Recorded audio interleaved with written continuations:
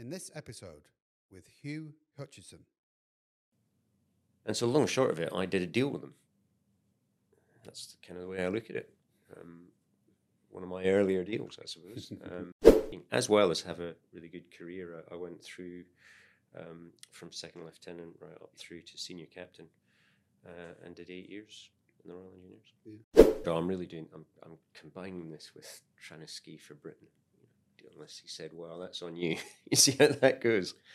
He was supportive, but certainly not. And my mum, they weren't parents that were going to back me to the hilt and give up their lives to try and allow me to ski on the international circuit. They looked at it very much as a sport that you would do for a while, and even if you were quite good at it, it's not your life, it's not your future, it's not your career. I think that's how they saw it. So it was a sideline for them. Then was this something that you were passionate about? Yeah, I was really passionate about it. I wanted to give it a really good go and see where I could take it.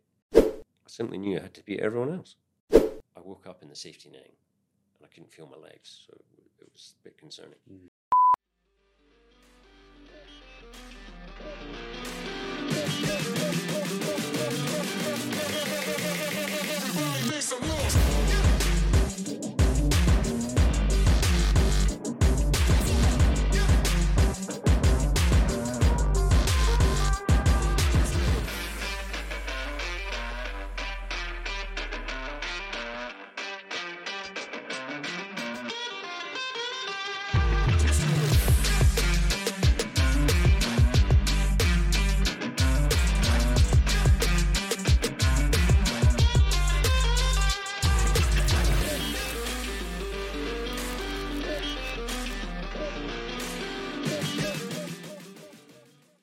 Yes, so thanks, Hugh, for being on the show and giving up your time today. I really appreciate it.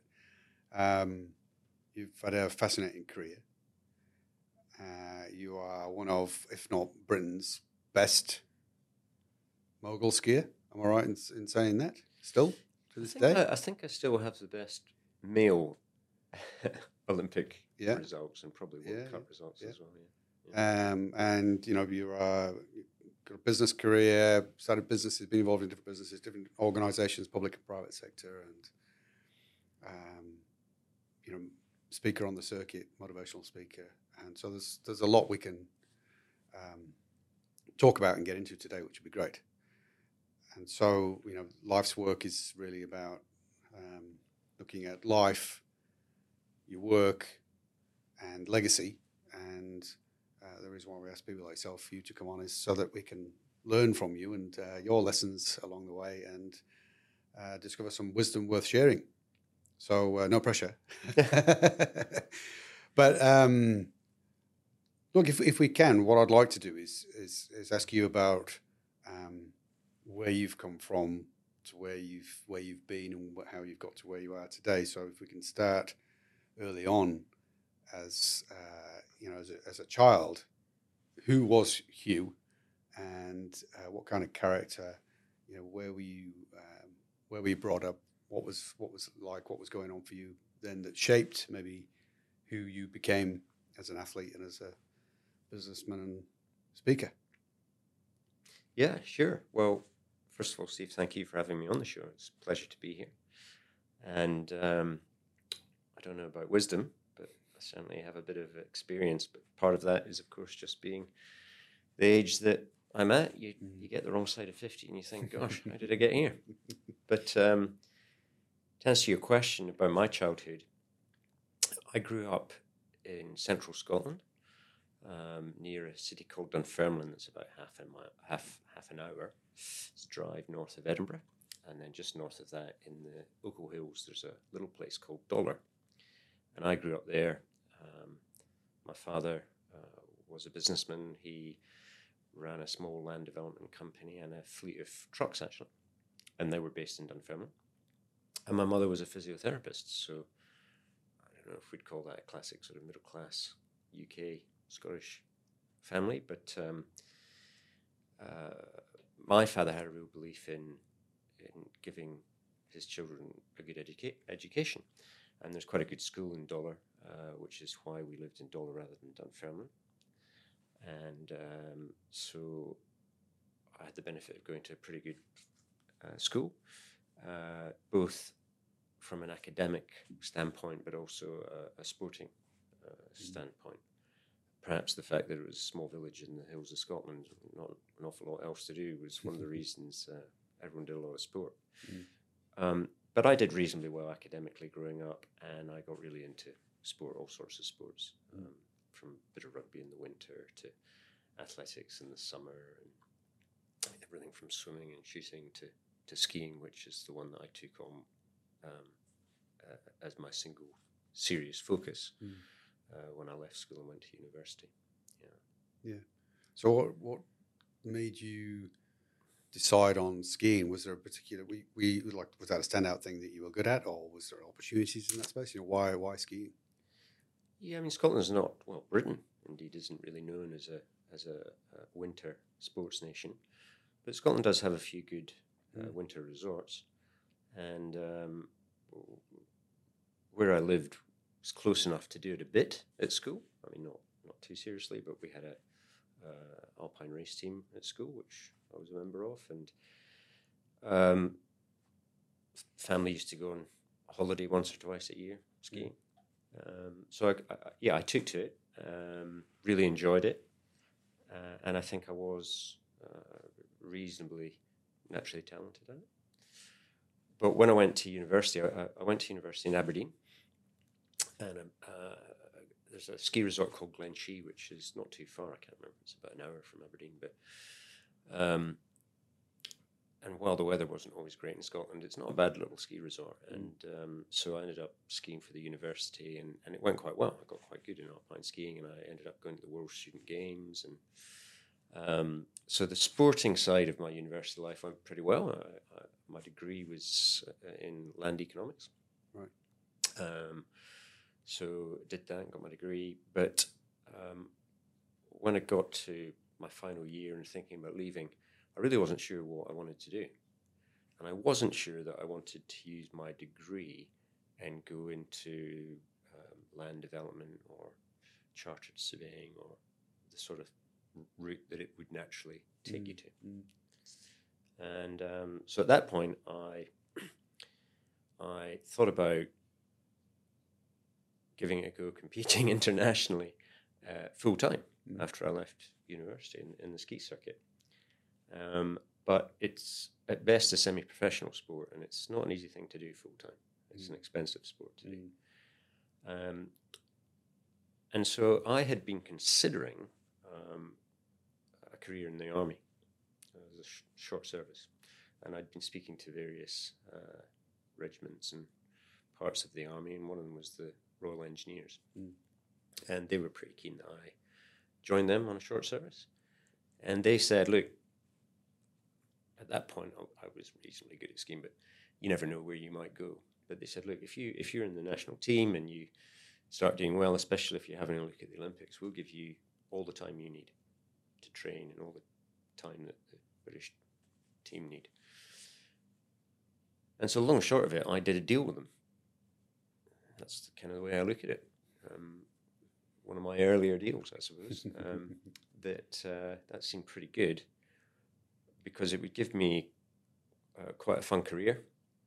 I mean, there's always the risk if you join the army that you could end up operational somewhere like Afghanistan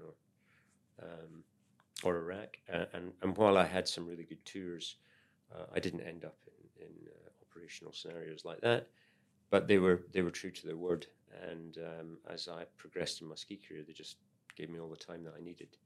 And it allowed me to do it and to achieve what I did in skiing, as well as have a really good career. I went through from second lieutenant right up through to senior captain and did 8 years in the Royal Engineers. Yeah. Can I go back a little bit of a step?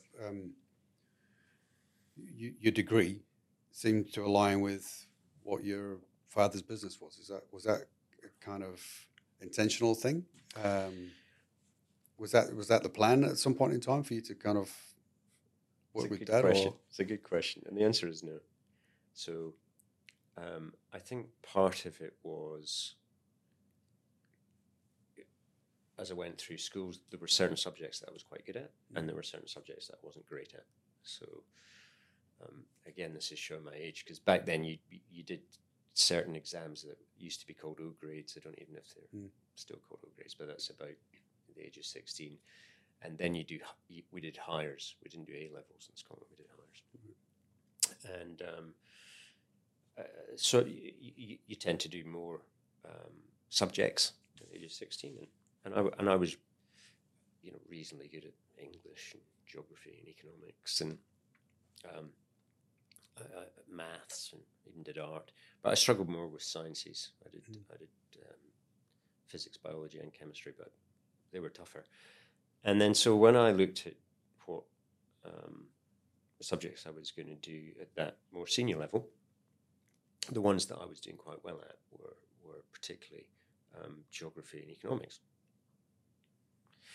And subjects like that lent themselves quite well towards land economics. But it is interesting. I'll never forget going and talking to a career advisor, like so many of us, I'm sure did. And basically he was sort of saying, right, well, looking at what you're doing and here's a list of things that you could do at university that you'd be able to get into university for. And I'm quite good at knowing quickly what I didn't want to do. So we narrowed the list down quite severely, and literally I didn't even know that much about land economics. And when he said, oh, well, your geography and your maths and your this and your that would lend yourself quite well to land economics. There wasn't really a part of me that thought, yeah, well, Dad's business does a bit of land development. There's a good fit there. Although, funnily enough, the company still runs, and I'm a director of the company. But that wasn't really the reason. It was more about fit. Yeah. Okay. Yeah. Okay. And so, what did like your parents, going off into the army? Was that something that they were pleased about, and the skiing sort of career at that point in time? When you made that decision to go that way, did you have support for that, or? I think the army very much so. My dad was a Royal Marine. Right. And in fact, my older brother, he was a Royal Marine officer as well. So you could say I'm the black sheep of the family. They weren't very impressed with me joining the Royal Engineers, but no, I think that was great. And but I'll never forget my dad saying to me when I said, "Oh, I'm combining this with trying to ski for Britain." Unless he said, "Well, that's on you." You see how that goes. He was supportive, but certainly not. And my mum, they weren't parents that were going to back me to the hilt and give up their lives to try and allow me to ski on the international circuit. Right. Okay. So that was something you'd have to do on your own. Yeah. Yeah.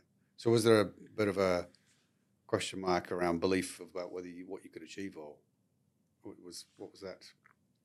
Like with not having that backing you to the hilt, did they not see that as a good prospect or opportunity at that time? I think it was more about the fact that they looked at it very much as a sport that you would do for a while, and even if you were quite good at it, it's not your life, it's not your future, it's not your career. I think that's how they saw it. So it was a sideline for them. Yeah, okay. For me, it was maybe a bit more than that. So maybe a bit more, or was it? Well, how did your feelings contrast with theirs about this? Then was this something that you were passionate about? Yeah, I was really passionate about it. I wanted to give it a really good go and see where I could take it. But having said that, like anybody who gets involved in a sport and tries to take it to a high performance level, you never know where you're going to go. I mean, maybe one or two people do if they're already world junior champions at 16 and 18, and they're pretty sure that they're going to be top few in the world, even at senior level. But I think that's extremely rare. I think for most people, if you're going to give it a shot, you don't know even if you're going to qualify for an Olympics or one world championship. So what's going to happen? Never mind where you'll end up in the world and what titles you win and how you get on overall as a career. Yeah. Well, I'm interested in this because obviously I'm not an athlete, certainly not a successful athlete anyway as a young fella, but I'm interested in it because I've got a daughter who's an athlete, and trying to sort of tap into the psyche of someone who's been there, done that. She's got Olympic aspirations.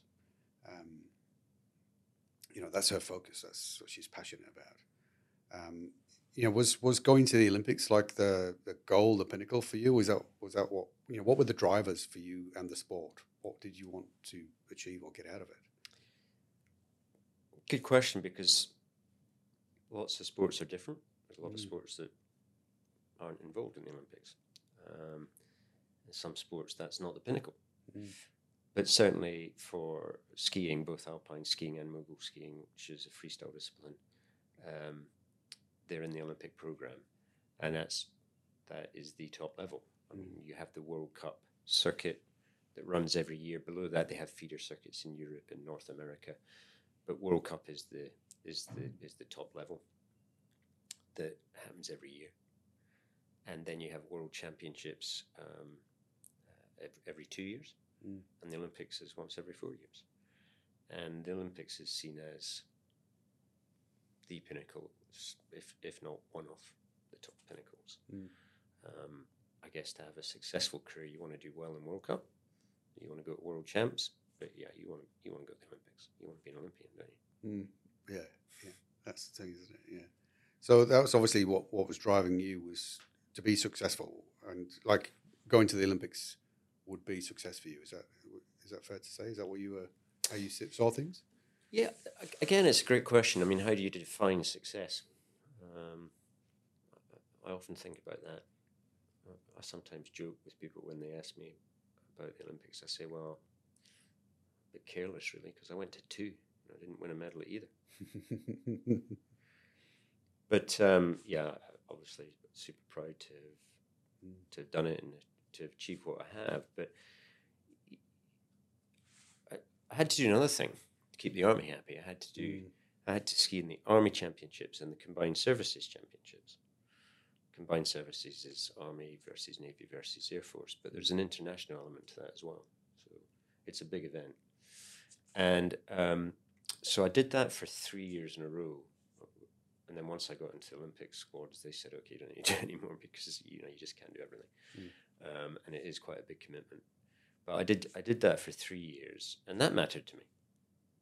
And I was Army champion 3 years in a row. I was Combined Services champion 3 years in a row. I was Commonwealth Combined Services champion 3 years in a row. And that means a lot to me as well. I mean, it's not as big or as international as World Cup and World Champs and the Olympics, but to me that's still a hell of an achievement. Absolutely, yeah. To do it three years in a row, all 3 of them. Yeah. So, can you? Yeah, I know. Look, I'm going to come to the Olympics, right? So I'm not bypassing that. I'll come to that, but I'm still hanging around before that, if you like. And just, if we can, I'd like to really sort of tap into the mindset, if you like, of an athlete, because I think that that whatever success looks like, being determined and working out how to achieve something is applicable to any aspect of life. And obviously, in an athlete's life, we can see that unfold, particularly in the sport that you were in and the level that you were at. We can watch it on TV, we can see it. But what goes into that? From an athlete's point of view, when you realise at some point in time, hey, look, I think I'm good enough actually to make this and go there and have that goal of getting to the Olympics. What was that like? What did it take to get to that level? What level of commitment? What were the sacrifices you had to make, and how did you create that focus? It's a great question, and it's something that I talk a bit about.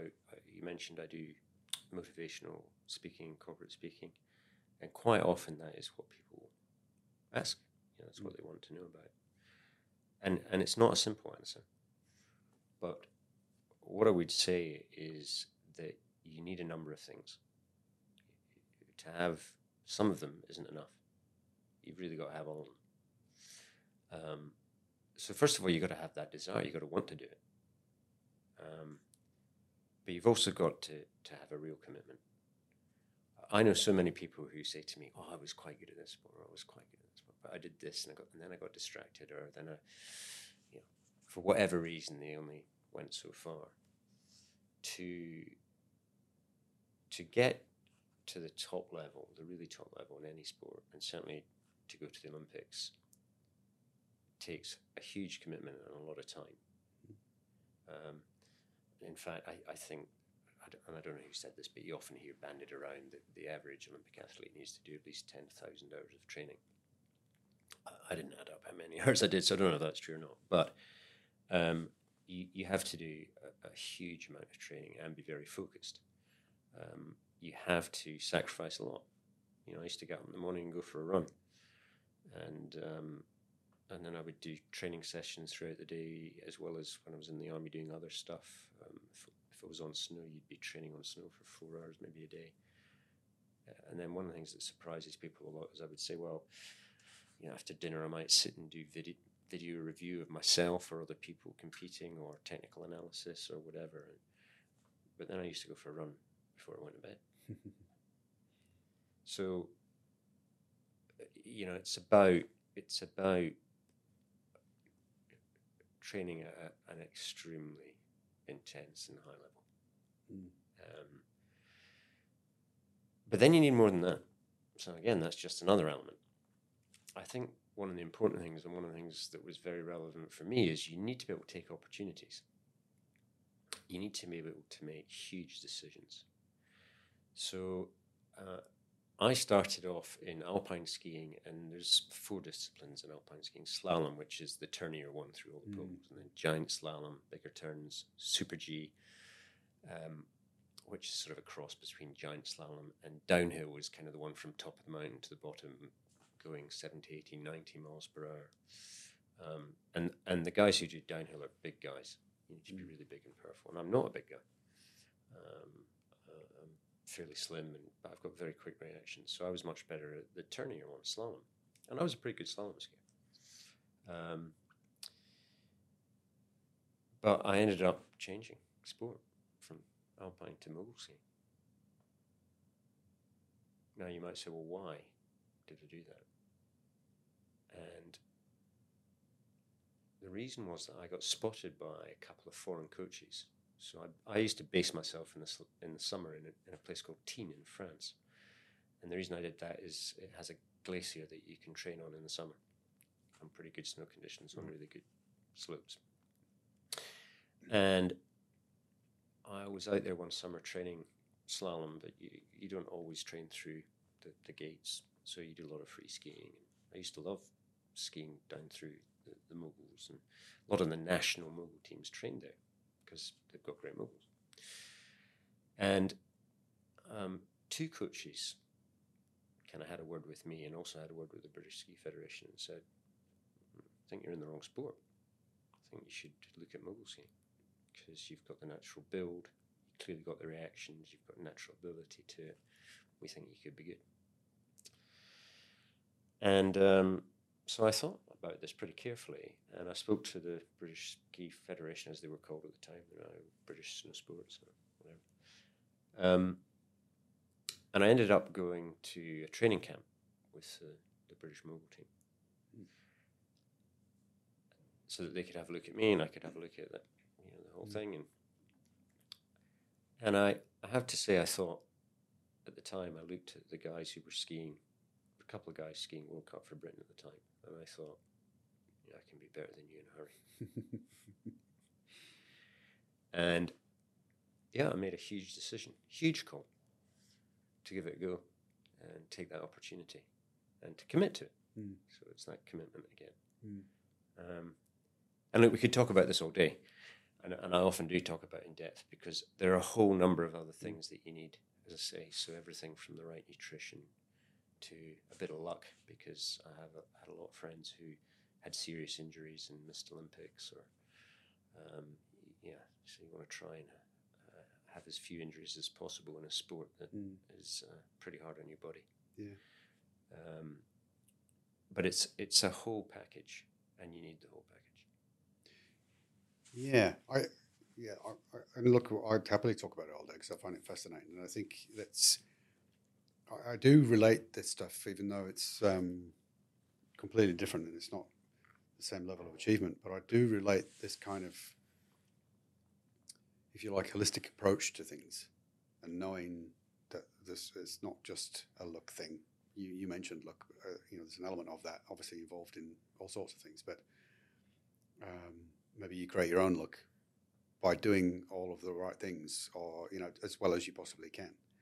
And I think that does apply to other aspects of life. So I'm going to ask you some questions a bit more about that, how that relates to the rest of your life shortly. But before I do, I want to go back and pick up on a couple of points that you made. When you were talking about the level of training and commitment, you were running morning and night, and you were training for several hours in between. And obviously, like you've just alluded to, there's all sorts of things, constraints around nutrition and eating the right things and looking after yourself and all those different things.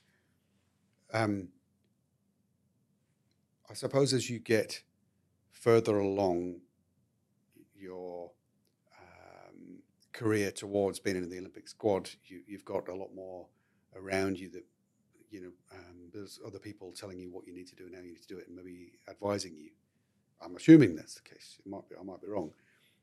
But I guess earlier in your career, and maybe the difference between people who get so far and say, I got distracted and went off somewhere else, and those who actually get success like you have, is the realization of what it takes. And so how did you understand what it would take? Did you just, I don't imagine for 1 minute that you just happened to do the right things by luck.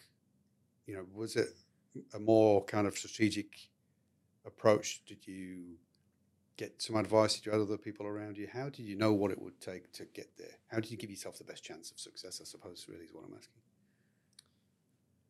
Well, you make a good point in that towards, well, not the end of your career, but as it happens, it tends to be. But as you progress, once you get to the Olympic squad level, certainly in Britain, you've got really good support around you, and that's another thing I talk about quite a lot, because skiing is often seen as an individual sport.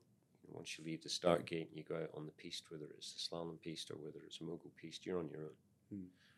But getting you there is a real team effort. And I have to say that again, I was really lucky in that space, because I had a really good manager in the team.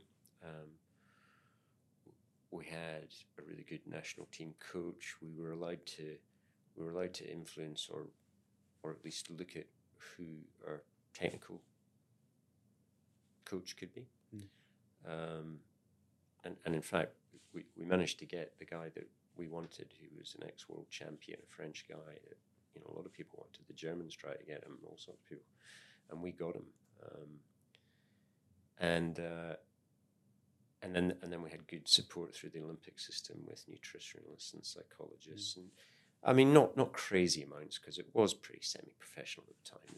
It's not like some of the big sports today, but it was still really helpful. So you had that support around you. But earlier on, yeah, you're right, you didn't. So it had to come from you. You had to make a lot of those decisions, just like the one I mentioned, in terms of deciding to change from slalom to freestyle. That was my decision. Okay, a couple of coaches said, hey, have a look at it. And I did have a conversation with the British Ski Federation at the time, but a lot of it has to come from you. But again, you also asked me, how do you know what you need? Well, in some ways, that's quite simple. You've got to do what you have to do as an individual to get the results that you want. And, so it's no different when I mentioned the Army Championships. In Alpine, as I said, there are 4 disciplines, and I knew I wasn't that great at 2 of them. But I had to do really well in those 2 disciplines, as well as hopefully knock it out of the park in slalom to win the overall title. And so, guess what? I had to train a lot, downhill and Super G, to win the overall title. And it's simple. If I hadn't done it, I wouldn't have won it. Mm. And that's how I knew. I simply knew I had to beat everyone else. And to do that, you got to be better than them. And how do you know what it takes to be better than them? I mean, I suppose it's the $1 million question, really, isn't it? But it was like, at what point do you decide this is how many hours I have to put in? This is what I have to focus on. This is how strong I have to be. It's those kind of things. How do you, and relating this back to a kind of business kind of analogy, it's really about how, what's determining strategy and then executing it. You can only kind of, I suppose, give it your best guess about what strategy will deliver the outcomes that you want. And obviously that's always a work in motion and you adjust it. But, did you set that for yourself, your strategy of what I'll need to do and put in place in order to get to the point where I'll get more support because I'm now achieving at a certain level? Yeah. So skiing has a lot of different factors and things that influence it compared to certain other sports. So I always remember listening to a guy who was an Olympic swimmer, and he'd gone to the Olympics and he was 2 seconds off a medal at the Olympics. And so he thought, right, well, I'm going to have to be 2 seconds faster at the next, possibly a bit faster than that because the sport will progress. So let's say 2.5 seconds. And that seemed huge at the time because the margins are very small. And he thought, how on earth am I going to be 2.5 seconds? I just can't do it. Now, the thing with swimming is, what you got to do is train in terms of strength, technique, and the pool's pretty similar every time you're in it. And so you got to put the hours in, and you got to turn that strength and technique into faster times. And he said what really helped him was breaking it down. So he said, well, 2.5 seconds seemed huge. He had 4 years to do it. So that's only just over half a second a year. And that seemed slightly more achievable. And so he broke it down into training packages throughout the year to achieve those half seconds. Now, the problem with skiing is, as I say, it's not that simple.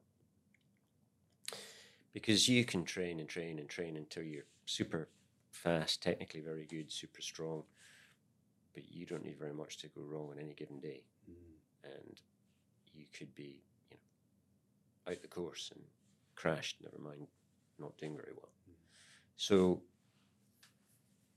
as well as trying to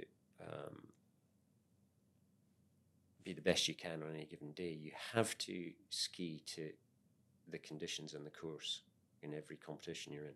Changes.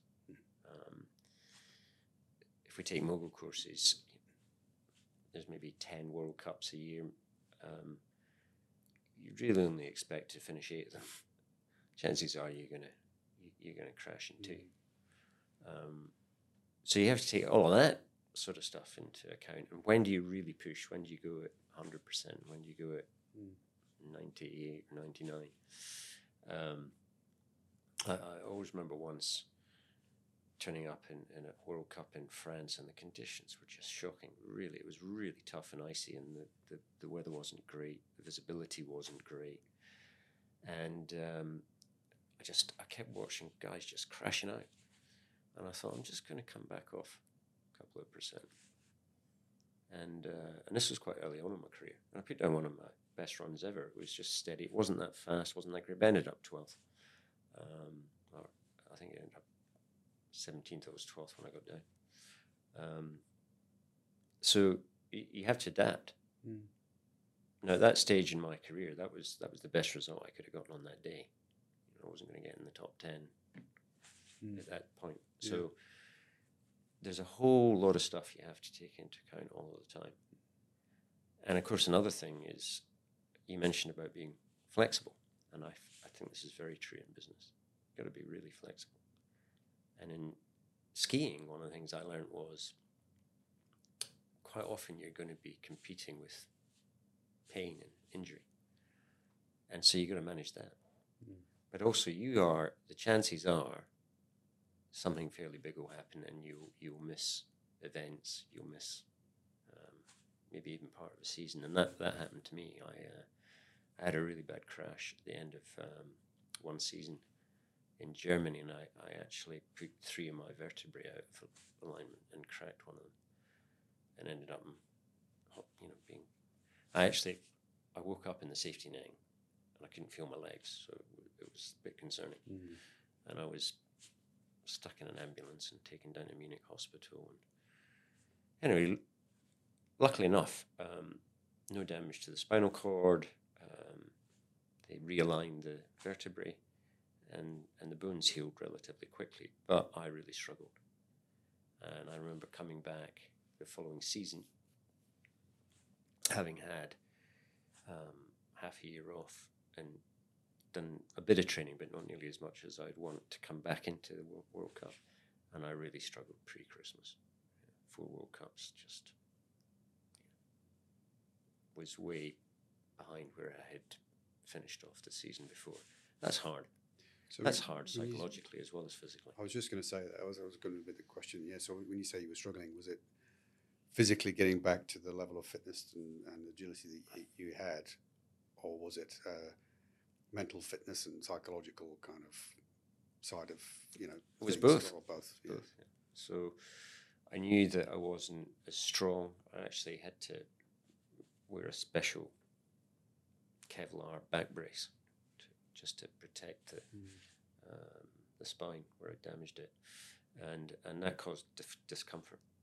And but then it was the fact that I'd been getting results in the 20s at the end of the season before, and suddenly there's usually 80 guys in World Cup, and I was back in midfield, 40th, and that's hard. Is this is this like post the Olympics, or is this what it was after one, but so it's between the Olympics. And second. So and I had the same thing as the swimmer that I told you about. When I went to my first Olympics, I was pretty chuffed. 70 odd guys at the Olympics, and I was 25th, and top Brit out of 4 Brits, and only on my second year in World Cup. So part of me thought, well, great, and another part of me thought, well, there's quite a way to go from here to top 10. Never mind a medal. So you can see what you've got to achieve. The further you go in up world rankings, the better you get, the tougher it gets. It's as simple as that. Yeah. Back then, was anyone helping you with the kind of, mental well-being and psychology of sport? I mean, these days it's it's in every sport, right? It's well known about, and we're promoting it more and more. And thankfully, we've got more knowledge of it, and it's more prevalent. But back then, was that something that was available to you? Like recovering from an injury like that and trying to get back to form. I'm also thinking you've used the analogy of your friend who was a swimmer, and like you said, you're a skier. You're not necessarily alone, as in you've got a team of people helping you get there, but on the day, you're it. And it'd be good to hear from you about how mentally tough you need to be able to do that, knowing all that you know. But was there assistance with that? Was anything available at that point in your career? There was a bit, but not very much. So, we're talking a while ago now. Yeah. And today, high-performance programs in most countries, particularly here in New Zealand, there's a very good high-performance sports program. And, all these areas now have more support. But the mental and psychological support was pretty limited. We would get some guy who was studying at university, came along in the Olympic program, and I'd spend a few days with you on a training camp and talk to everyone in the team. But it was pretty limited, and I think back then, particularly, a lot of it really had to come from you. Again, when you asked me what it takes, my view was it took everything. So I would do, I was looking at everything that would give me the slightest percentage benefit. And I read about a guy who was a sports psychologist, but he did he called it sports hypnosis. He did hypnosis on people. And he got a bit of a profile because he was working with an Irish boxer. Forgive me, I can't remember his name, but he was going for a world title fight, and he was the underdog. But he did that classic boxing thing. He played the media game quite well, and he said, "Oh, I'm using a hypnotist, and I know I'm going to win. I know I can see it's going to." And anyway, he did win. So and I thought, well, that's quite interesting. So I tracked this guy down, but I mean, completely off my own bat, and I went and saw him, and it was fascinating. Absolutely fascinating, because the first thing he told me, he said, "Well, I didn't hypnotize that guy, Hugh, and I can't hypnotize you." I said, "What do you mean?" He said, "Well, the problem with people like you is you're so focused, I simply can't hypnotize you. I can hypnotize a lot of people, but I can't hypnotize you. Right. Yeah.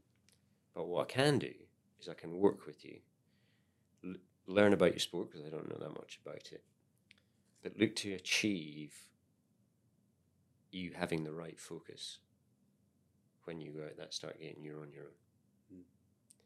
And I have to say I was really impressed with him, because he spent a lot of time understanding everything I had to go through and all the training and how it worked, how skiing worked. And we worked and worked and worked. And then what he would do is he I guess, similar process to putting someone into a hypnotic state. But so dark room, talk very quietly to you, and he'd get you into a very deep, relaxed state where you could completely focus on what he was talking about. And then he would talk to you. And I'd do these sessions with him. And then he also made me tapes. This is back in the day when we had tapes. And I used to play those tapes and listen to them before I went to sleep at night, before a competition. Yeah. And it's all about getting that right thought process. What was on? Can I ask what was on those tapes? What kind of things were you listening to? So a lot of it is about taking the positives out of the training that you've been doing, and then relating that to the competition you're about to go into. One of the big issues with skiing is that World Cup courses are bloody scary. So it's very easy to start having negative thoughts. Oh, shit, it's icy today. Halfway down, it's so tough. It's so technical. That's all negative. That's no good. That's not going to help you. So don't think it. Much better to think, right, I've got to be really on it in that midsection. I know it's icy. So just need to come into it right on top, right in the middle of my skis, really on it through that part, and then out, and then let it run to the fin, whatever. Yeah. It's interesting because we've had our last guest was a completely different field and example, but similar sort of thing. Listening to tapes, actually, there were parents' tapes, and basically getting subliminal messages from that and being influenced by that kind of stuff, and then using that stuff to switch off the negative talk and reframe it positively. And just we had a conversation, and like we are now, about really it's about operating at a higher level of consciousness, so understanding that negative talk can be there, it's always there, and if we allow it to, it will influence us, but it doesn't have to. And that you can actually choose what to think. Be conscious about what you think about and what you focus on to reinforce the positive, which is what you're saying. Absolutely. Yeah. And I see it in all the parts of my life, and I talk about it often with other people. I guess simply, you first of all have to make the decision to do something in life, whatever it is, whether it's a business deal, whether it's an investment, whether it's something with the family, whatever it is. You've got to action it. Only you can do it. And then secondly, It's how you go about it. And a huge part of that is the thought that we put in and the attitude we take to how we do it.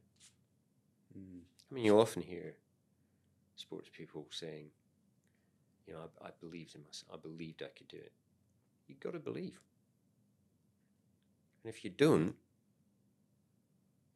that in itself could end up in you not achieving or failing. Yeah. Well, I suppose if you believe, then you're giving yourself a chance of success. If you don't believe, you might as well stop now, eh? Yep. I'd like to take a moment to talk about one of our sponsors.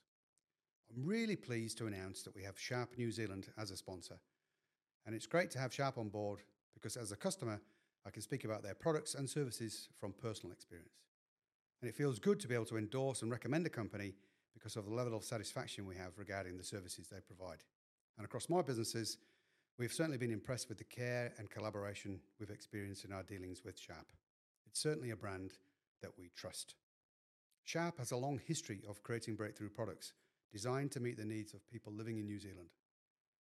Sharp's leadership in technology innovation ensures it's at the forefront of the pack, providing business solutions from printing and photocopying to interactive meeting solutions and ICT phone systems. No matter where you are or what size your organisation, whether you're large or small, Sharp New Zealand can provide their services to you nationwide.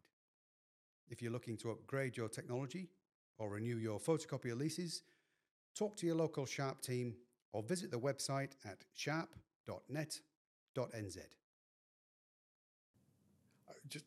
I was going to ask you in a way, on something you just said then, I can't remember exactly what it was, but it just prompted me to ask this question. So, you know, you've talked about kind of organising yourself and working out what you need to do. But then there's the sort of execution side of it, the discipline of doing it day in, day out. You can know, well, knowing is one thing, but doing is something else. Clearly, you've demonstrated and been successful through actually following through and doing what you needed to do, executing it, having the discipline. Were you, I suppose, growing up in a household where your dad was a Marine, were you that kind of disciplined anyway, or was that something you learned when you went into the army? You know, where did that? You know, I think the difference between, again, people who have an average level of success and someone who has a great level of success like yourself is you could both know it, but the difference might be one really executed it well, disciplined approach, and one not so much. Where did that come from for you? I would say a bit of both. Well, the army can teach you a bit of discipline. Taught me a bit of discipline. Taught me a lot of things. I think it's quite a good thing to do in many ways. But I think some of it, I don't know how much, I wouldn't want to split it percentage-wise, came from the way I grew up and also the school I went to. The opportunities that I had. You know, to be able to do all the sports that I did and to live in, well, in many ways, a very similar country to New Zealand, similar population, similar sort of outlook to life and sport. So I think you also have to look at that, and from my perspective, I feel I was pretty blessed. Okay. What if we? And I think you had a World Cup career after the second Olympics. You were still skiing. No, I didn't. Or? So I finished the season and then I quit. Right. Yeah. And can I ask what led to that decision? What was? Yeah, it's a great question. So there was a big part of me that thought, oh, I could go on and do another Olympics. Because I was 29. Yeah. And you can ski till you're certainly early to mid-30s. You could do it. But really, there were several issues. The first issue was you could spend another 4 years doing the same thing and not achieve anything more than I'd already achieved. because you could be literally top 3 or top 5 in the world, but go to the Olympics and not finish in the top 3 or the top 5. You know, that's just the way it is. Now, that's no reason not to do it. But when you then align that with the fact that mogul skiing had the highest injury rate of any Olympic sport, that was a big concern. And I'd done quite a lot of damage to my body. So I didn't just have my back injury. I'd broken several bones. I tore my patella tendon clean off my left kneecap. And I remember sitting down with the Olympic doctor, who was a really nice guy, and I got on with him really well. And he said, Hugh, you've done pretty well, son. You've done pretty well. You've achieved a lot. Now you've got a big decision to make. But I'm going to ask you, when you're 40 or 50, which you might not be able to imagine right now, and he was right, he said, do you want to be playing tennis, golf, running, swimming? And I thought, yeah, I do. He said, well, you need to take that into account because you're in pretty good shape right now. But you do another 4 years mogul skiing, you might not be. And it might not be the issues you face when you're 32, 33. But it could be really tough issues when you're older. And I know a lot of sports are dealing with this at the moment. You know, rugby's dealing with this. Lots of contact sports have this sort of issue, but that was a big factor for me. And then a third element, which was really influential on my decision, was the fact that I was 29, and I had sacrificed a lot. And combining the skiing with the army had meant that I had this fantastic experience, but there was a whole lot of other stuff I'd given up. And I knew I wanted to go on and do other stuff. I had made the decision I didn't want to stay in the army. I didn't want a full career in the army. I wanted to go out and get into the commercial and business world. And I already had a lot of friends who were my age, who were married, who were in careers, working in various sectors, doing all sorts of other things. And there was a big part of me that wanted to do other stuff. And when I combined all those things, it made it a much easier decision. And I don't think it's ever easy to walk away knowing that you're still potentially going up world rankings. But I don't have any regrets. I don't sit here and go, I wonder. So it was definitely the right decision you made. Yeah. Like you said, I think you said it was much easier. Didn't necessarily mean it was easy to make that kind of decision, but easier knowing that you... I don't think it's easy for anyone to walk away from a top-level sports career if you're reasonably successful. It's tough. So what were you walking away... Well, we know what you were walking away from. What were you walking to? What was next for you after skiing? Well, it was a bit like when I went to university and I didn't really know what I was doing. I didn't really know what I was doing. But I thought if I'm going into the world of business, I should go and do a business management course. So I did. I went to Westminster University and did a business management diploma. And then I came out of that and I thought, well, and I'd been talking to a lot of folk. Networking is a wonderful thing. And I was really lucky. One of the things that I was really pleased about and I'm quite proud of is that when I retired from skiing, back then, national sports governing bodies in the UK had to have one director on the board that was called an athletes director, and preferably they needed to be relatively recently retired, and they would sit on the board. And that position was voted for by all the current athletes in the relevant British teams. And so all the athletes across all the different disciplines, cross country and alpine and freestyle, voted for me and asked me to do it, which was a real honor and something that I had no idea that they would do that. So I was sitting on the board of, as I say, GB Snow Sports now, but the British Ski Federation. And then I was asked to be on the British Olympic Executive, which was another really one. And so I was mixing and networking with some really interesting people, and one or two people who were involved with the Olympic movement who were very successful business people. And one of them was head of global marketing for Reebok. And he said, well, why don't you come and do a few months over in Boston in the world headquarters of Reebok? You know, if nothing else, it'd be a good experience and you can see what you want to do. Yeah. Remember what I said about opportunities and making decisions. So I went, all right, I'll do that. And I did it. But there was no promise of a long-term job or anything.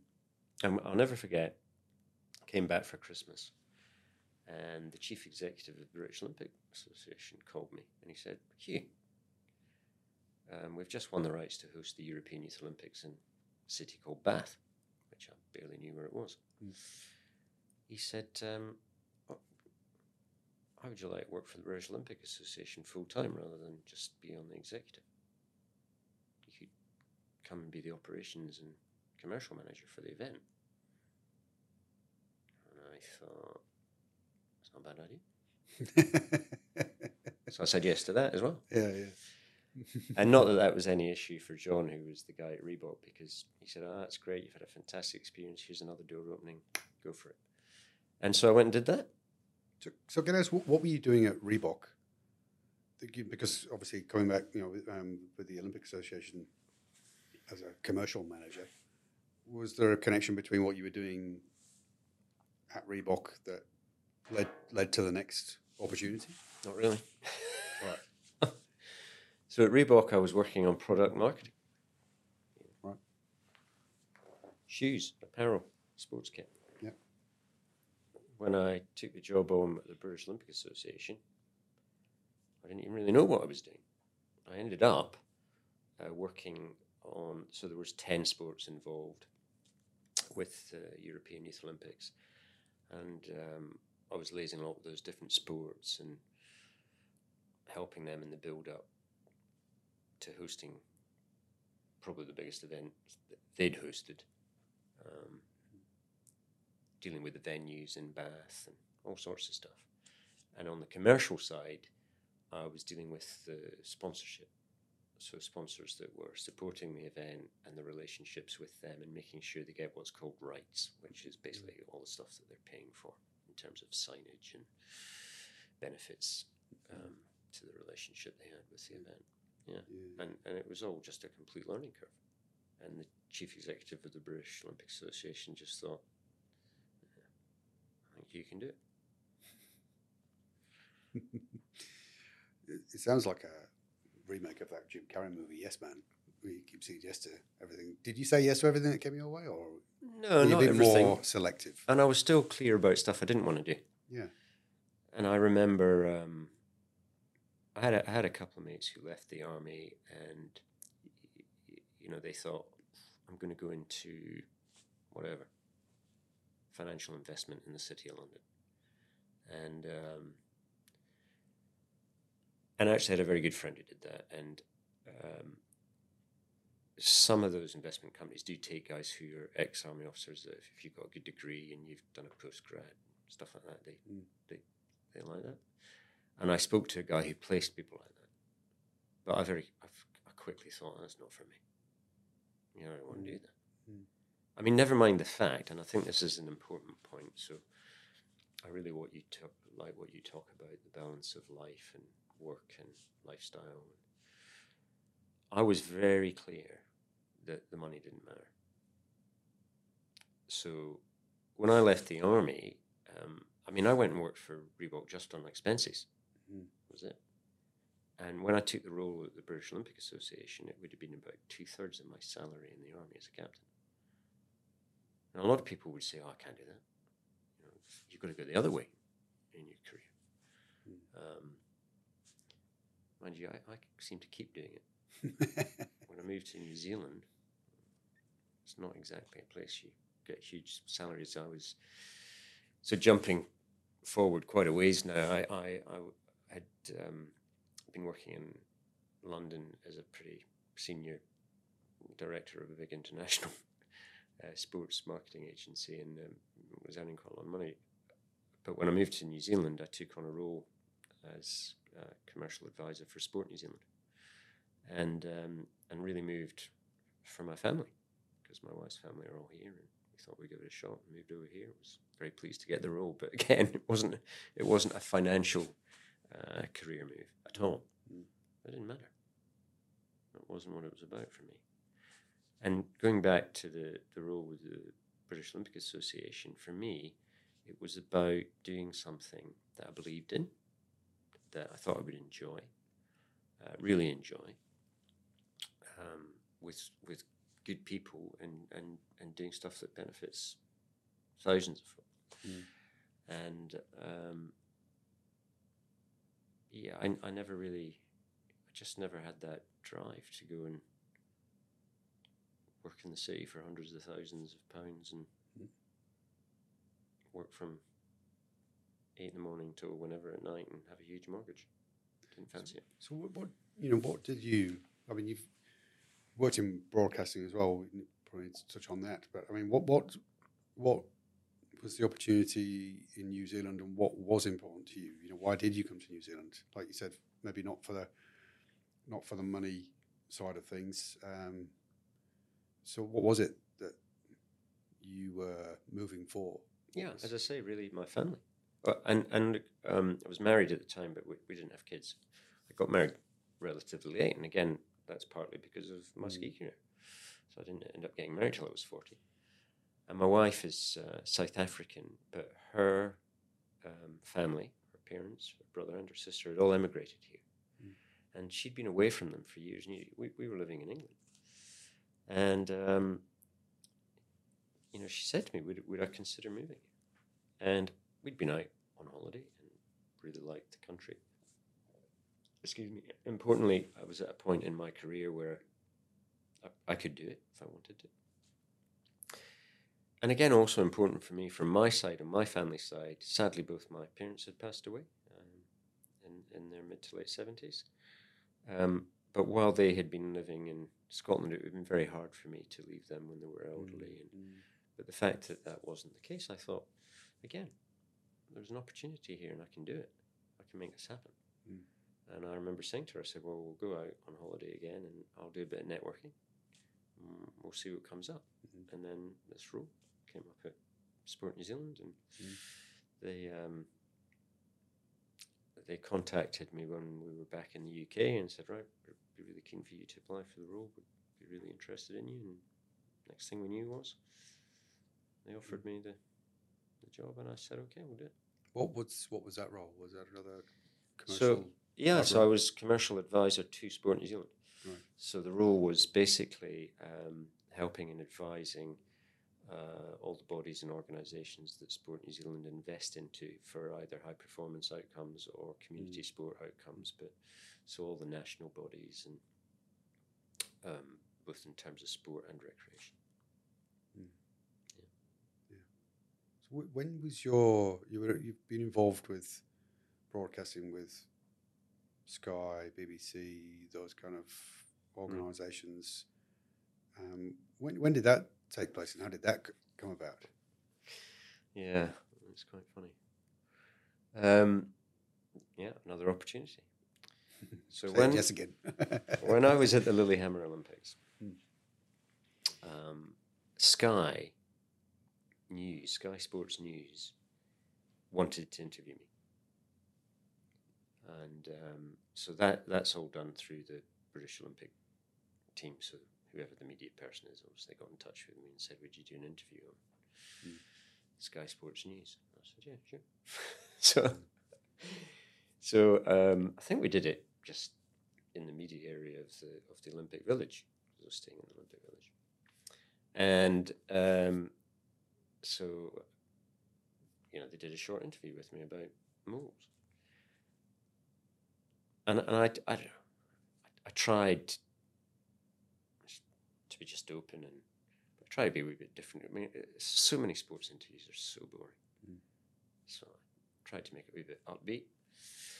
Anyway, a couple of days later, this media person from British Olympic team said, the head of Sky Sports News here wants to talk to you. And I said, okay, well, I'll talk to him. So I went and spoke to him, and he said, Hugh, really liked your interview. Really liked your interview. So we do a show in the UK called Talkback, where they have guests, sporting guests. And, you know, I don't know if it's a half-hour show or whatever it was, but it's one of these shows where it's just kind of entertainment, but they focus the show around the guests and talk about those sports, and just a bit of a chat show. Mm-hmm. And he said, we'd like to do it live from Lillehammer. We're going to set up a studio, and we'd like you to be the guest. And I thought, well, that's very nice of you. And I said yes. So I didn't say no to that one. Now, I had they were doing the show after I had competed, so it wasn't interrupting my training and focus. So, but they set it all up, and they did the show, and it was great fun. Went really well, and the guy who had contacted me, who I then found out he was actually very senior at Sky. He was head of Sky Sports News for the whole of the UK, but he was also involved with the whole of Sky Sport. And so he invited me to go and see him when I got back to London. I went back to London, and he said, would you like to do some sports commentary and some punditry and stuff like that? It's quite funny because he said to me, look, don't do this full time. You know, you don't want to become a sports presenter, but we can give you some gigs. It could be quite good. And then he introduced me to someone at Eurosport, and I ended up doing some stuff with Eurosport. And then the BBC saw me, and the BBC asked me to do stuff for them, and that was pretty good. Yeah. Quite enjoyed working with the BBC. And then I can't remember. I missed a game somewhere along the way. There was a Winter Games I didn't do. But you're meeting lots of folk who were doing stuff, and someone said to me, "Well, why did you not do whichever games was it? Something I was doing something else." And they said, you should talk to a guy who's head of the International Olympic Broadcast Services. So they're the central body that do all the cameras, all the way, everything. And so they supply the feeds of every sport to every broadcaster. Right. And they can either have the feed clean if they want to use their own commentary and their own language, but they also supply an English feed. And I don't know, somewhere between 100 and 150 countries around the world take the English feed, which is supplied by OBS, Olympic Broadcast Services. Anyway, so again, just called him up. Said, hey, I'm Hugh. I'm interested in doing some freestyle commentary at the Olympics. And but he knew of me, and he knew some of the guys that I knew very well that had worked with him and everything. So we had a few chats, and then he said, right, you can come out and work for us at the Olympics. So I've done a bit of work with OBS as well, which has been great fun. But sadly, I didn't go to China earlier this year. But that's because that was COVID. Couldn't get. Yeah, right. I could have gotten up there, but I couldn't get back. Okay. Yeah.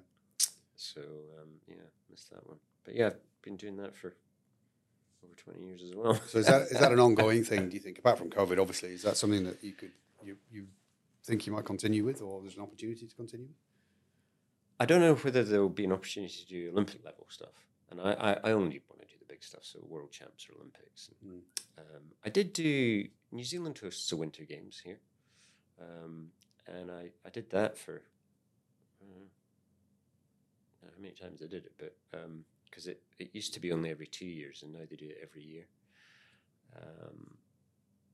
So I did that really just as a bit of fun, and again, because I was working with Sport New Zealand, I knew them all. I was advising on the games anyway. So, But you just never know. And having missed Beijing this time around, might not get the chance in 4 years' time. Who knows? So you mentioned COVID. You mentioned Sport New Zealand. What's life been like and your career wise in New Zealand for 12 years? Yeah, 12 years now. Yeah. How's that gone with your life plan, if you like? Well, when you say plan, seeing as how I never really planned to be here in New Zealand in the first place, yeah, I can't really say that any of it was part of a detailed plan. And when I left Sport New Zealand, I'd certainly had enough of that role. I'd been with them 6 years, and it was a lot of fun, but again, I knew I wanted to go on and do something else. And I was keen to go back to private sector. And a few people had been asking me to do some contract work internationally. So I thought, fine, we'll do it. And also, Sport New Zealand, like most government ministries and agencies based in Wellington, we enjoyed Wellington, but kind of had enough of it. Even as a Scotsman, it's a bit windy for me. And we loved it up here. This is where Kerry's family are all based. We loved it up here. So I thought, well, we'll just move up there. And but some of the work that I was being offered, which was great, I needed to be near an airport because it was in Australia, and there was a wee bit in Auckland, but I could drive that or fly that. But so, and then I got a really good contract with Fairfax.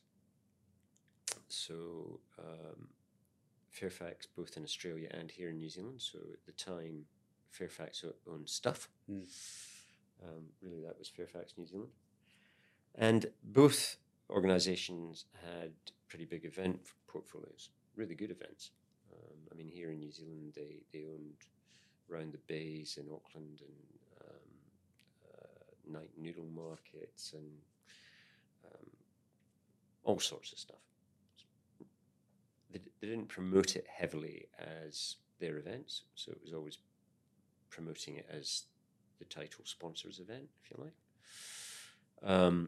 But it was a good portfolio and it was pretty profitable. And in Australia, much bigger and really big. And the guy who had gone in to head up the whole of the events portfolio in Australia is a colleague and friend of mine for many years, former chief executive of IMG Australasia. IMG is one of the biggest sports agencies in the world. And he asked me to come in and be head of strategy for the New Zealand event team to align things here in New Zealand with what he was doing in Australia, but also work over in Australia. And it was a great gig. It was a great gig.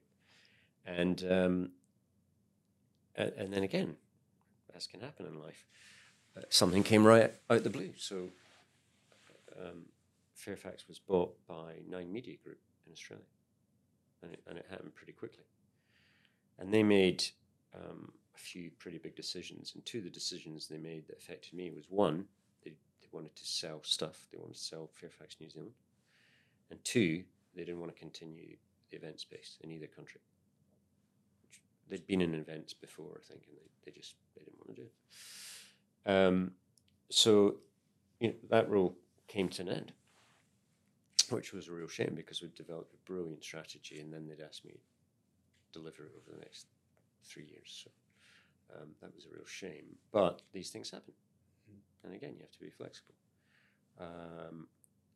So the only problem with that was that I then quickly had the double whammy of that happened, and then literally 2 months later, COVID happened. And so you're kind of going, gee, that's interesting. Yeah. And I had a tough 6 to 8 months because I only had a little bit of contract work and really wasn't sure what I was going to do. Yeah, and you're on the speaker circuit as well. That would have and that's dried great. up, wouldn't it, with COVID? Yeah, most of it did. So all the in-person stuff dried up, but luckily I managed to do a bit of online stuff, and so that helped a little bit. Some companies did move towards having a little bit of online coaching or business speaking or whatever you want to call it, especially with the new technology that's around. So 3-4 years ago, I'd never heard of Zoom or Teams or any of that, and now I use it all the time. Got to be flexible. Got to be adaptive. Yeah, well, you keep using those words, flexible and adaptable, and that's after this discussion, that's how I see you, Hugh. I mean, you've adapted, and you've kind of gone where not necessarily been pulled, but you've had opportunities, and you've said yes, and you've gone here and there, and it's taken you through what seems like a pretty interesting career. What do you think's next from where you are now? What does the future look like? You said there was no real plan a little bit earlier. Is there a plan for the future, or are you still, looking at whatever opportunities come your way and making decisions that way? Yeah, I always do that. I always look at opportunities. And in fact, at the moment, I now work part-time for the Regional Economic Development Agency here called Priority One. And that was an opportunity that came about because they have one senior relationship manager guy who deals with a lot of the business members, but also works on some pretty big projects. And they were just getting more and more pressure from particularly project work, and they needed somebody else at a senior level, but they didn't need somebody full-time. And I knew the chief executive as well as Mark, who's this relationship manager guy. And so they said, hey, have you got a bit of time? Would you like a part-time role? And that worked really well for me because I did have a bit of time, but there was other stuff I wanted to do and focus on. So I said, okay, I'll do that part-time. And it's really nice to be doing something that's where you've chosen to live, especially with not being able to fly and work internationally. So I took that opportunity on, and the main project I'm working on is really exciting. So Tauranga as a city is looking at potentially having a multi-purpose community stadium. And I've been managing the whole process of that. So pre-feasibility studies, feasibility study, and we're in the middle of the business case now. Again, through an opportunity, found something that I really enjoy. If it ends up happening, I think it will be a huge benefit to the city and the region.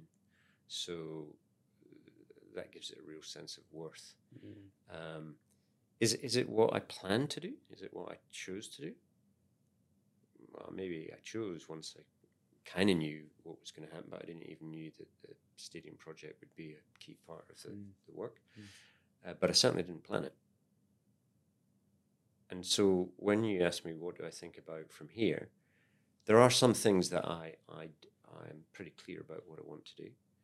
So I have been lucky enough to make a bit of money and invest that across a whole number of areas.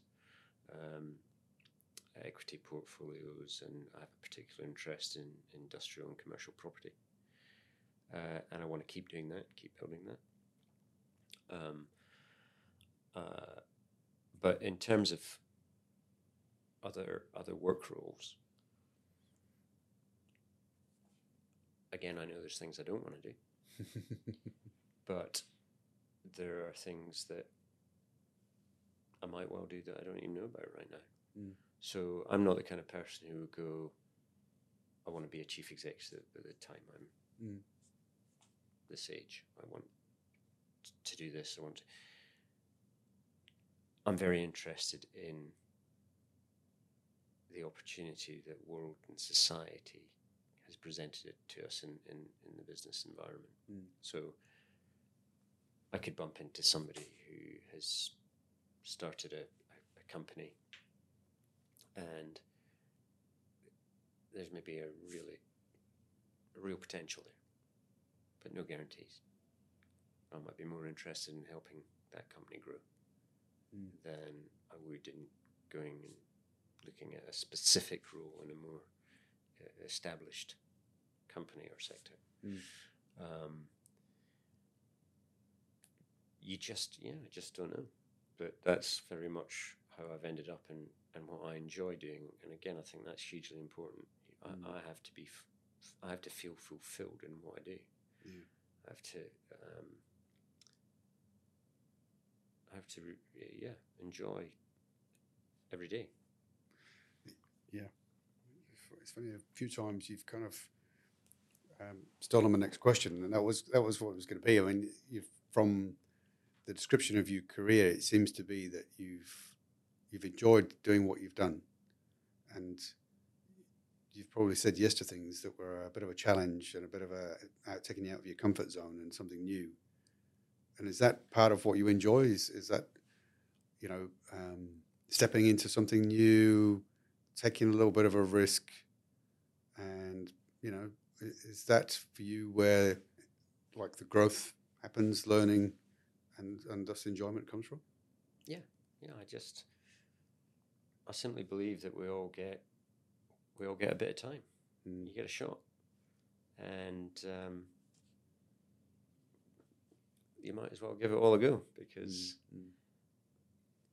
what I don't want to do, whether it's today or in 5 years or 10 years or whenever, is to look back and go, oh, I wish I'd done that.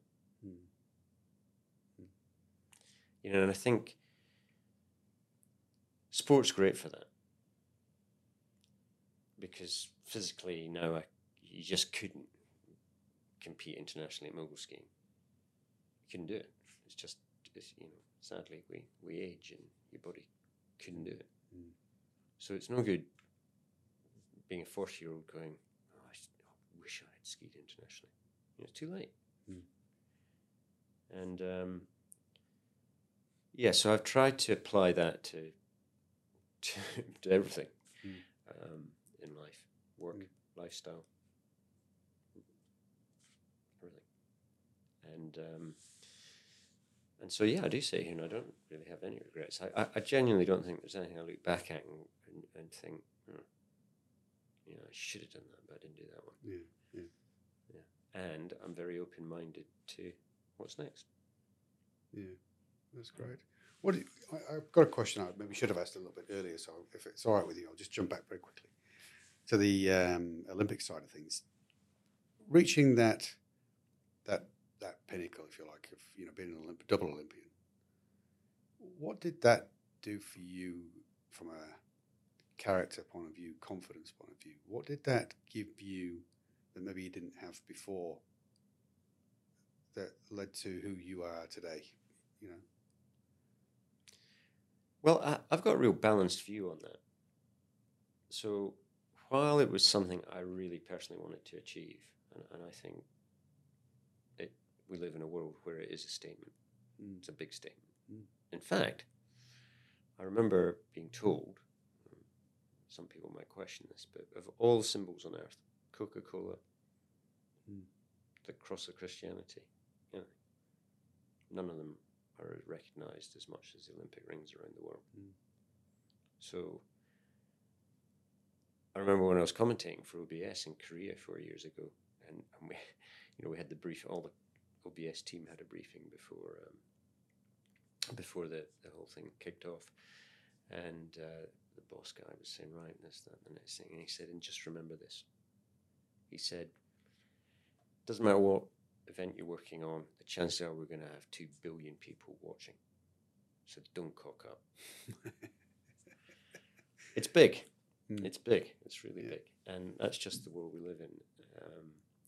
So that, you mentioned confidence. How did it make me feel?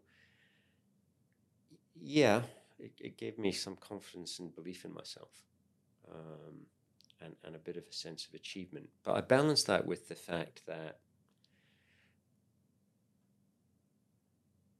and this might sound odd, but equally it's not that big a deal. I focused on a sport, and I did quite well, and I went to a big event. So I try and balance it with that perspective as well. It wasn't enough for me to go, well, that's it. I'm Mr. Big. I'm an Olympian.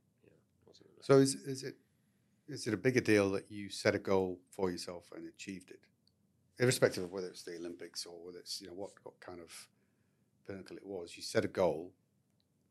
If we go back to the beginning here, you said that you weren't necessarily fully supported by your parents, and that's on you.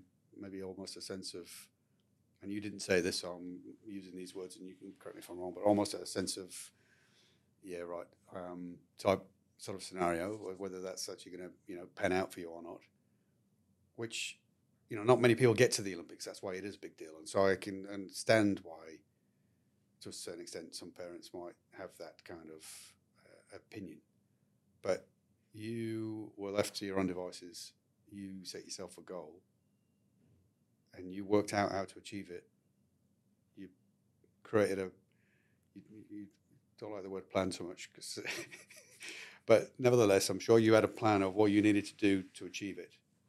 And then your discipline, your execution of that got you to where you needed to be, and you achieved it twice. And that matters. Yeah, that matters a lot. And I think particularly the fact, as you say, that it had to come from me. Look, there are lots of sports people who've had very different journeys to the top. I don't know if you've read Agassi's book. He was really pushed by his parents. His dad built a tennis court out the back of his house in Las Vegas and made him hit 1,000 tennis balls a day or something. He got one of these machines that fired tennis balls at him. He was just pushed.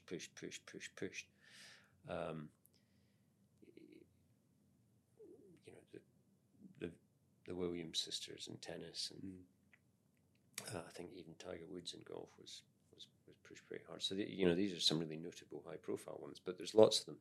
But equally, I'll never forget, there was a kid when I was 14, 15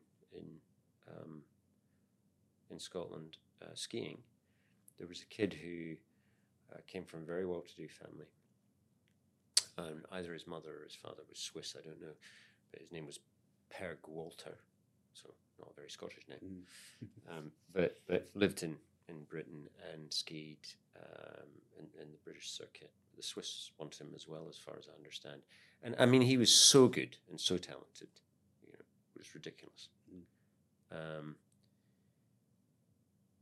he didn't like it, I don't think. I didn't get to know him very well, and I don't know if this is absolutely true, but I mean, he would turn up and not do any training, prepare, ski, and do this, and then still win. But then he just disappeared. Didn't do it. Yeah. And as I said, it comes back to that you need a number of things. You need all of them. And if you don't have the desire, and you don't then have the commitment, then it ain't going to happen. Yeah.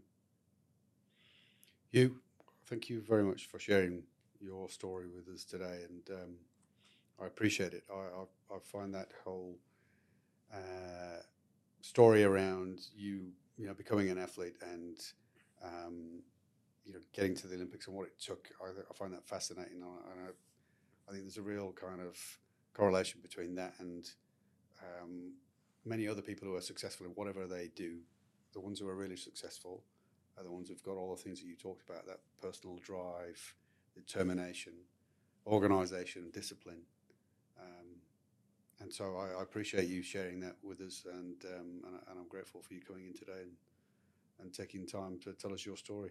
Thank you. It's been an absolute pleasure. Thank you. Cheers.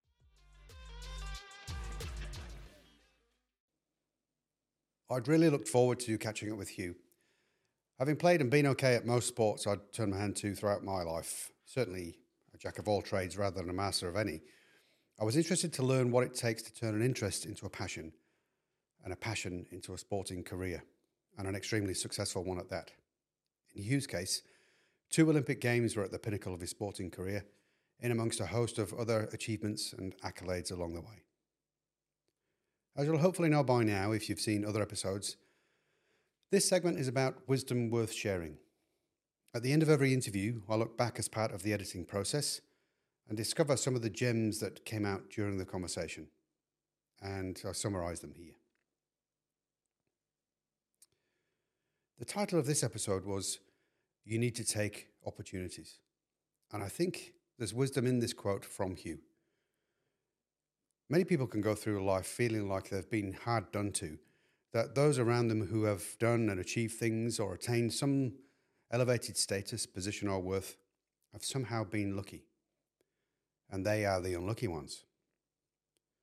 Hugh did talk about a time when he considered himself to be lucky, specifically when it came to being fit and ready for competitions as they came around throughout most of his career.